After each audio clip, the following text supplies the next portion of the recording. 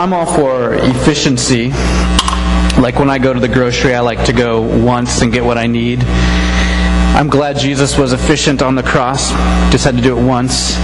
But I don't understand why when you take your 6-month-old kid to the doctor, they have to put 12 shots in their legs and make them pincushions. So I'm running on 3 hours of sleep. Stella was up all night, and a pot of coffee, so if I'm a little jittery, that's what's going on. So, this evening, we are concluding our series, A Year in the Life of Jesus. We've been looking at John chapters 2 through 4, and we're finishing up in chapter 4 today. It's been an exciting time for me. And before we kind of engage in today's text, I want to do a quick overview for maybe some of you who haven't been here every week, or maybe you just came in today for the first time, and just do a quick overview of where we've been. So, if we can get that map, and I've got my James Bond pen with the laser. All right, check this out.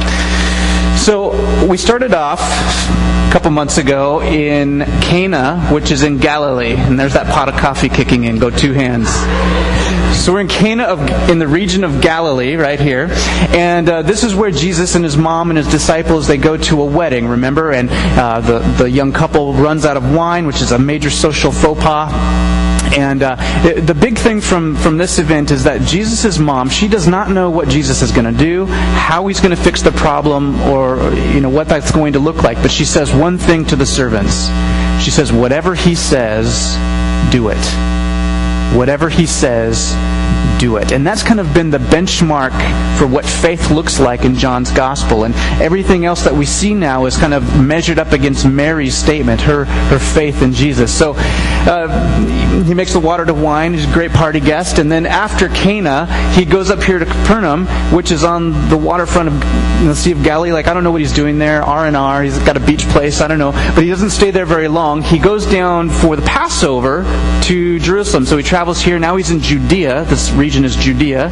And he's at the Passover. And if you remember, he goes to the temple, and he's confronted with corruption in the temple. And the deal with the temple corruption is that there's this huge court. The outer court was the court of the Gentiles. That's the one place in the temple where all the nations could come and worship. And what had happened is they turned this court of the Gentiles into a marketplace. So you've got animals and their refuse and all the noise. And the only places one could really go and be still and worship God were, in the areas where only Jewish men could go, or pure Jewish women, but everyone else from the other nations were excluded, really. And Jesus was furious about this and turns the tables over and makes a statement. And so that happens in Jerusalem. And then also Jerusalem is the place where we encounter Nicodemus. And he comes to Jesus at night. And remember, Nicodemus is the teacher of Israel. He's the preaching pastor of a big church like Willow Creek or something. He's the J.I. Packer or N.T. Wright. If those names mean nothing, don't worry about it. But he's the big theologian of Israel. And Jesus tells him, you've got to be born again. Basically what he's saying is, no matter what your lineage, no matter what your education, every single one of us has to repent. We have to submit ourselves to God. And so that happens there in Jerusalem. Then Jesus leaves Jerusalem and goes to the Judean countryside, which is a big area there, and his disciples are baptizing. And the religious leaders get really miffed that he's doing this. And so there's this tension building up, and Jesus, for some reason or another, says, I'm leaving, I'm going to Galilee. And the scripture says that he had to go through Samaria. Now, we talked about this a few weeks ago, but the normal route to go to Galilee for a Jewish teacher would be maybe around Samaria, because the Jews despised the Samaritans. If they were in Samaria, it was seen as coming into contact with impure people. And so Jesus does a real radical move here, and he goes right through Samaria and stops at the well of Jacob near Sychar. And it's there where he encounters this Samaritan woman that we've been talking about the last several weeks. Remember with the Samaritan woman, up until this point in John's Gospel, his own people really haven't even been buying into what he's saying. But here, a Samaritan woman comes to trust in his word. And not only that, but a Samaritan woman, go women, she becomes the first evangelist, and she goes back and tells her village, and they come to faith in Jesus. not because of what because of what the woman said, but based on the word of Jesus. And I don't know if you remember this, the way they described him, they called him the Savior of the world. The Savior of the world. So the Samaritans, these people that the Jews despised, they were getting Jesus. They were starting to understand him. And now we're moving on. Go ahead, Ian, take that away. And we're getting into today's text, starting in verse 43 of John chapter 4. It goes like this. So right up to this point, the Samaritans have come to believe in Jesus. They've asked him to stay for 2 days. And now we get to the text. After the 2 days, he went forth from there into Galilee. So now Jesus continues that trek up to Galilee. For Jesus himself testified that a prophet has no honor in his own country. So when he came to Galilee, the Galileans received him, having seen all the things he did in Jerusalem at the feast. For they themselves also went to the feast. All right. Interesting. Jesus goes to Galilee. Then he quotes this proverb that says, or the saying, basically, that prophets don't have any honor in their hometown, in their home country. And I think what Jesus is really talking about here is not Nazareth, where he grew up, or even the region of Galilee, but all of Israel. He's saying, I'm not really honored among my own people. And notice, the story right before this, he receives all kinds of honor in Samaria, the least likely place for him to receive honor. So he says that, he doesn't receive honor in his own town, in his own country. And then there's this interesting saying that the Galileans received him. Now, in John chapter 1, which we read way back in April, I don't expect you to remember it all, but there's that part where it says, he came to his own, and his own did not receive him. But to as many as received him, to them he gave the right to become children of God. Not be called children of God, but to become children of God. So what does this say? It means that the Samaritans have, at least in that one village, have become children of God. Woo, scandalous. If you're a first century Jewish reader and you're reading this for the first time, you're just, what is going on here? The Samaritans have become children of God. And so now, you remember John chapter 1 says that Jesus came to his own, they did not receive him. Now he's in Galilee, and it says that the Galileans received him. Now what's going on? Is there a contradiction? Well, John gives us a clue. He says that these Galileans had been in Jerusalem and had seen Jesus' signs. And I think what's going on here is that John wants us to ask ourselves, and he's asking of the Galileans, are they believing in Jesus' signs, or are they believing in his word? The Samaritans believed Jesus' word, and they called him Savior of the world. We're not sure yet in this text what the Galileans really believe. So what does it mean to really believe in Jesus? What does it mean to receive him? Is it just following signs? Well, I think what's really helpful is actually Donald Miller in his book, Blue Like Jazz. I was just skimming through this the other day. There's a great little excerpt on here that I think will kind of help illustrate this point a little bit. I talked to a girl recently who said she liked Ethan Hawke, an actor and a writer. He has a couple of novels out, and they're supposed to be really good, but I haven't read them. I know he's a fan of Douglas Coupland, which is a good thing if you ask me, so I'd probably like to read his stuff someday. But she was saying how she liked him as a person, and I asked her why. She had to think quite a bit about it before she answered. But her answer was that he was an actor and a writer, not just an actor. So, he's an actor and a writer, and that's why you like him? I asked. Yeah, she said, and I thought that was pretty profound. I thought, I'm in a cranky mood, so I asked her if she knew what he believed. What do you mean, she said. I mean, do you know what he believes? I looked at her squarely. Believes in what? Believes in anything, I said. Well, she told me as she sat back in her chair, I don't know. I don't know what he believes. Well, do you think he's cool? Of course he's cool, she said. And that's the thing that's so frustrating to me. I don't know if we really like pop culture icons, follow them, buy into them because we resonate with what they believe, or whether we buy into them because we think they're cool. I was wondering the other day, why is it that we turn pop figure icons into idols? I have a theory, of course. I think we have this need to be cool. And that there's this undercurrent in society that says some people are cool and some people aren't. And it's very, very important that we're cool. And it kind of goes on with this stream of thought. At this point in Jesus' life, he's kind of cool. No one's talking about crucifying him yet. He's gaining followers, which really ticked off the religious leaders. He's doing all these cool signs. And I think that John's making us ask the question, did the Galileans receive him because of what he believes in, because of what he's saying about himself? The Samaritans believed his word, and they said he's the Savior of the world. What are the Galileans going to say about him? Or do they just think he's cool? Do they just want to follow him because of his signs? Figuring out the kind of belief God is looking for is one of the most important things in the universe. I'll say that again because I'm not overstating it. Figuring out the kind of belief God is looking for is one of the most important things in the universe. Why? Because, well, our doctrine says we're saved by grace, through faith, through belief. And the author of Hebrews says, without faith it's impossible to please God. So what is it to have faith? What is it to believe? What kind of belief is God looking for? Now, Donald Miller makes the point about a kind of belief in someone or love for someone because it's popular. It's about what I can get from that person. Now, whether it's Ethan Hawke or the President of the United States, belief in someone because of what you can get from them is different than belief in someone because of whom they are.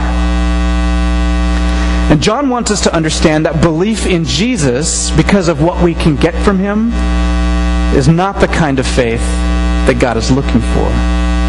And to illustrate his point, I think that John wants us to see this story about the nobleman and his son to really get that driven home in our heads. So let's continue on in verse 46 through 48. Therefore, he came again to Cana of Galilee, where he had made the water wine. And there was a royal official whose son was sick in Capernaum. And when he heard that Jesus had come out of Judea into Galilee, he went to him and was imploring him to come down and heal his son, for he was at the point of death. So Jesus said to him, unless you people see signs and wonders, you simply will not believe. This man is a royal official. Now, for some of you who read the Bible more frequently, you might remember the story in some of the other Gospels about a Roman centurion who had a sick slave, and he believes in Jesus to heal this slave over a distance. This is a different story, actually. This man that they're talking about is a royal official, most likely a Jewish man who is in the court group of Herod Antipas. Herod Antipas was the tetrarch of Galilee, and he reigned from 4 BC to 39 AD. And let me just be frank, he was a jerk. His own people didn't really like him, and especially the religious leaders didn't respect him because he didn't really respect Judaism. And one of his big moves that people hated him for was he built this town called Tiberias. He built this Tiberias as a place where he could live and all his aristocrats could live. But he built it on top of a Jewish graveyard, which would mean that for any Jewish person, especially a religious leader, to even step foot in that town would make them unclean. So this is the kind of disrespect Herod had for his own Jewish faith. So people did not like him, and this royal official was probably one of Herod's aristocrats. He's got a sick son, and so he travels to this tiny town of Cana. And remember when we talked about the woman at the well, Cana was this podunk town. So it'd be like this royal official was from New York City and he's going out to Glacier or something like that. And this guy, he's an aristocrat, and he is used to getting what he wants. So he goes into this little town of Cana and he's thinking, I'm a big fish in a little fish bowl. I'm going to come in here and tell this vagabond healer guy that he's healing my son. All right, so that's kind of where he's probably coming from. And Interestingly, Jesus' words are, well, I guess it's not very interesting, it's kind of common. Jesus' words are not the most sensitive to this guy. Imagine the scene. He comes in on his high horse and he seeks Jesus out. And, well, let's say, Brian, you kind of have a Jesus-y look, I guess. Got the beard going at least. So I'm the royal official and you guys are just Cana. I mean, this might be close to the population of Cana. And I come to you and I say, my son is sick and I want you to come with me to heal him. Brian, in the story, Jesus doesn't even talk to the guy personally. He uses the plural. And it's like he turns away and just says, unless you all believe, or unless you all see signs and wonders, you're not going to believe. The royal official comes to Jesus, and Jesus turns it into a teaching point with the Galileans. And here's the crux of the issue. In Samaria, the people believed in Jesus' word, not just his signs. How will this people respond? How will the Galileans respond to Jesus? And I want to have a caveat here. Faith in Jesus because of what he does, that's not a bad thing. In fact, I venture to reason here that most of you have had your faith increased because of things that God has done. Maybe you've had some answered prayer in your life and it's increased your faith in Jesus. Maybe, you've seen a healing or divine intervention, or maybe you just look at the beauty of Bellingham and you say, I have faith that God made this. We have an awesome God who does awesome things all the time. It's not bad to have faith because of these signs. The difference is we have faith in the person of Jesus, the one who does the signs, and not just follow him because of the signs.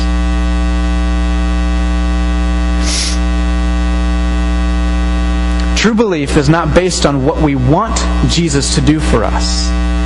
If we put conditions on him, if we require him to do signs so that we'll believe, we've really kind of moved him over and put ourselves in the throne of God.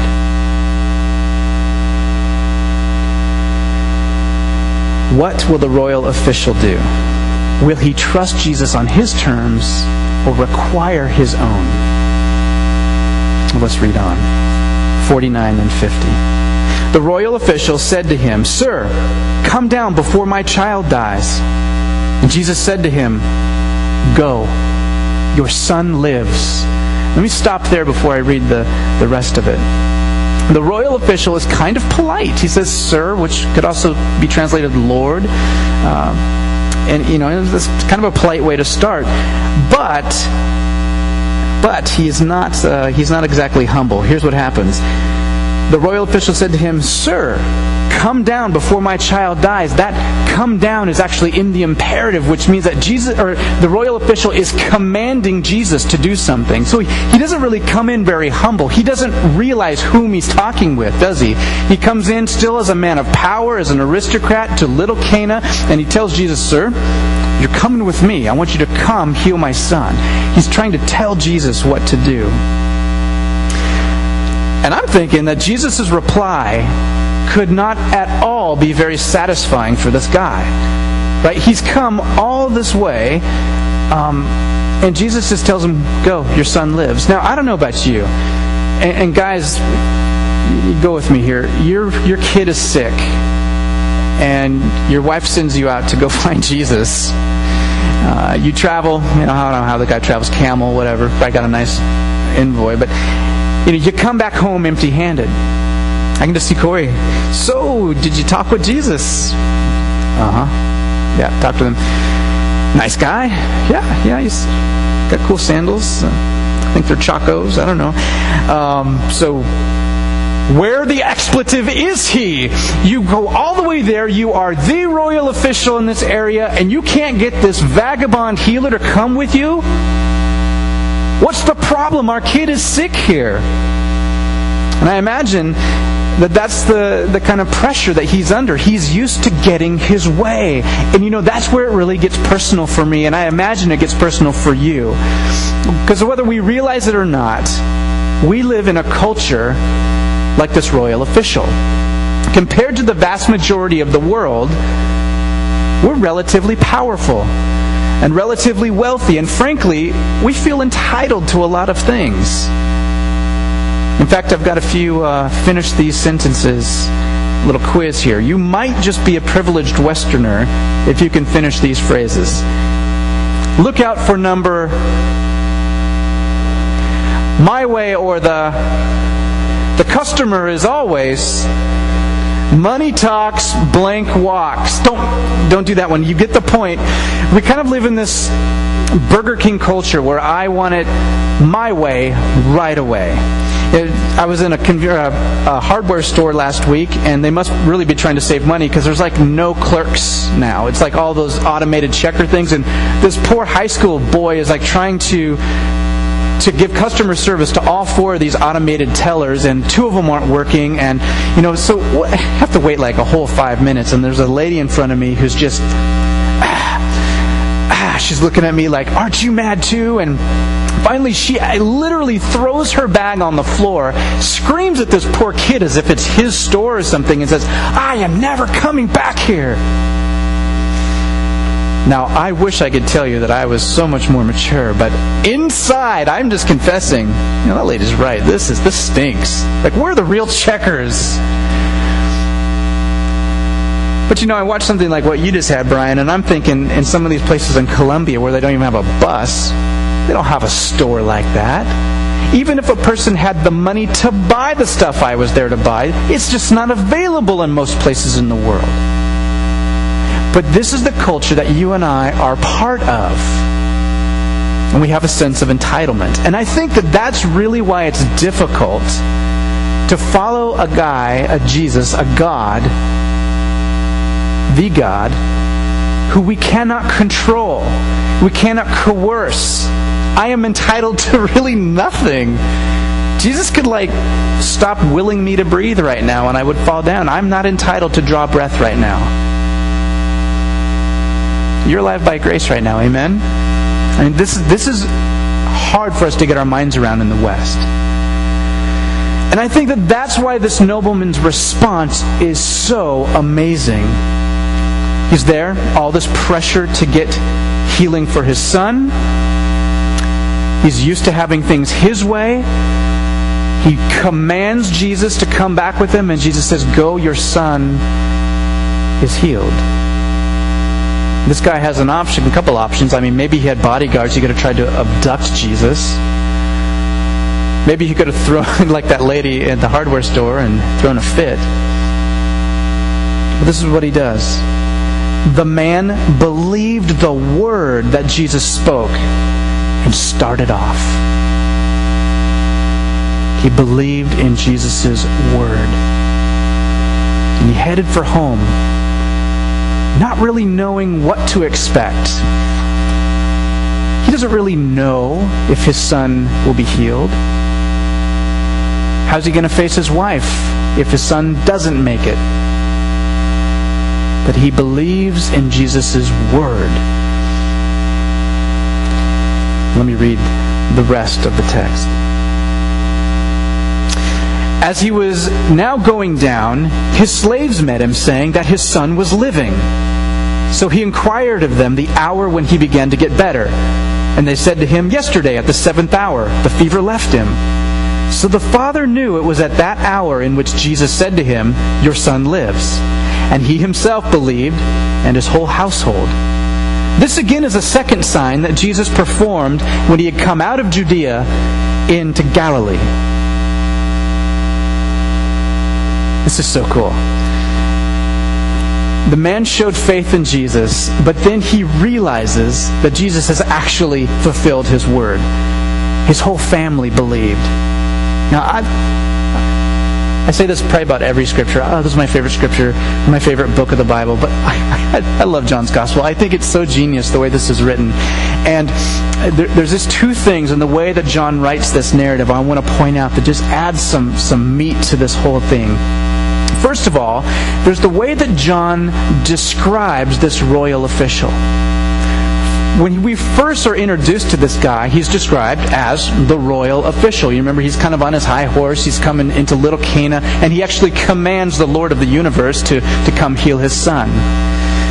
Well, we go a little further on in the story, in verse 50, and John starts referring to this guy as the man. And I don't think he's meaning the man, like, the guy's all that. Like, he's just a man. He's now not the royal official, but he's the man is learning some humility, and now he's just a guy. And finally, after his encounter with Jesus and seeing the power of Jesus' word, he's introduced to us as the Son's father. And it's recognizing who he is in the presence of Jesus that's the real telling part of the humility. You all come from different walks of life. Some of you are teachers or professors or business owners or managers, or you have some level of control, pastors, whatever, some level of power. But before Jesus, we're all sons, daughters, brothers, sisters, mothers, fathers. We're all people, women and men. We lose our titles before Jesus. And there's really good news in this, because it means that you and I are not God. What this man realized is that the outcome of his son no longer rested on his shoulders. It rested on Jesus' shoulders.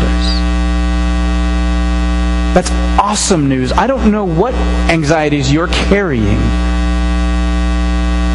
but whatever it is, you can put it before the Lord of the universe and know with a fact that He has our best interests in mind. So why is belief so important? Why is trusting Jesus such a big deal? The answer is another choice in words that John records here. Now, this is a review for a lot of you, but what are the two ways in Greek that you can say life? Bios, Zoe. Bios and Zoe. Right, and bios life is I'm born, I'm mature, I die. It's what plants do, it's what bugs do, it's what I do without Jesus. It's just this stuff. It's living and dying life. Zoe life is the way that John often describes eternal life. The God-breathed life, the redeemed life. Now what's interesting here is he normally doesn't use this Zoe term for just normal living. But what's fascinating, and watch this, Jesus said to him, "Go, your son lives." And the root of that lives is actually the Zoe root. Now, this kid is not still alive. Like, he didn't get eternal life right there. In fact, it's impossible, right? Otherwise, this guy would still be alive, and he'd be doing all these tours on Christian TV or something like, "Oh, I'm still alive from Jesus' day." No, he's not still alive. What is Jesus trying to communicate here? I think that it's our belief in Jesus, our trust in Him, leads us to this Zoe life, this eternal, God-breathed life. And I love how John includes that in here. It's a small detail, but it makes all the difference in the world, because there's no reason why he ought to use Zoe instead of bios at this stage. The son's father had belief in Jesus, and his family believed into eternal life. And so here we are, and Jesus has spoken a word to us. He calls us to cast our fears, our anxieties, our grasping for control at His feet. He calls us to lay down our titles, our prestige, our assumed power, our assumed entitlement. And He bids us to come follow Him, to be reborn, to be renewed, to become fully alive.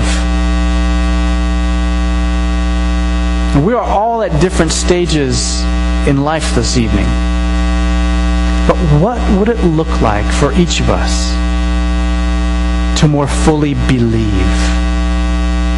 What would it look like for each of us to more fully believe? Let's just take a moment and silently meditate on that.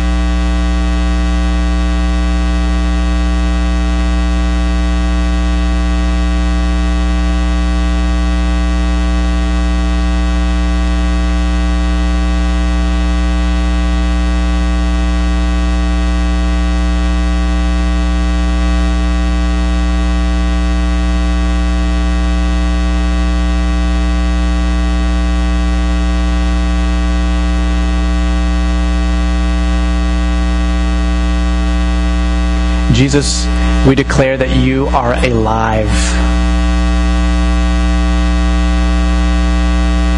That you are embodied in a glorified body. You have a face. You have a substance. You're more than a concept. You're more than a power. You are Christ the Lord. We declare that you reign, that you rule, that despite the chaos sometimes in our lives and in this world, you are in control, that you will bring this existence to a good end, and that despite appearances, you have our best interests in mind.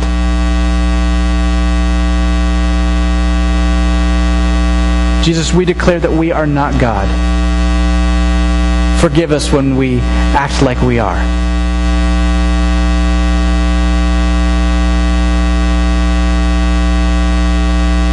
I pray for each of us, Lord, that you'd help us this week to take one step closer in truly believing in you. Casting our fears and anxieties at your feet. And casting our triumphs at your feet. Help us to be people of joy, people filled with the Spirit, people of celebration, and people of humility.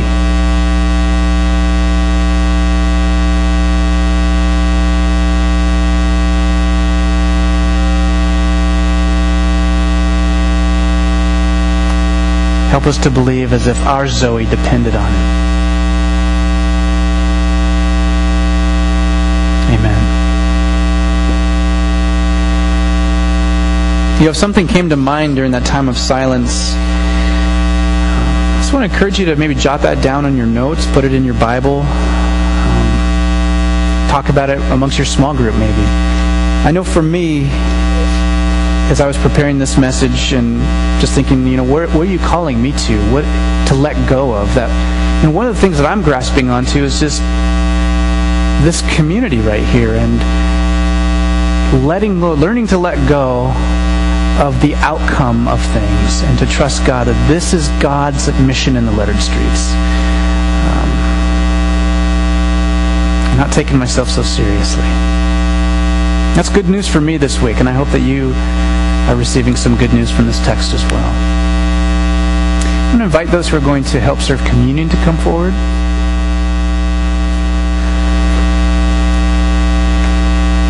He took bread, and after giving thanks, he broke it.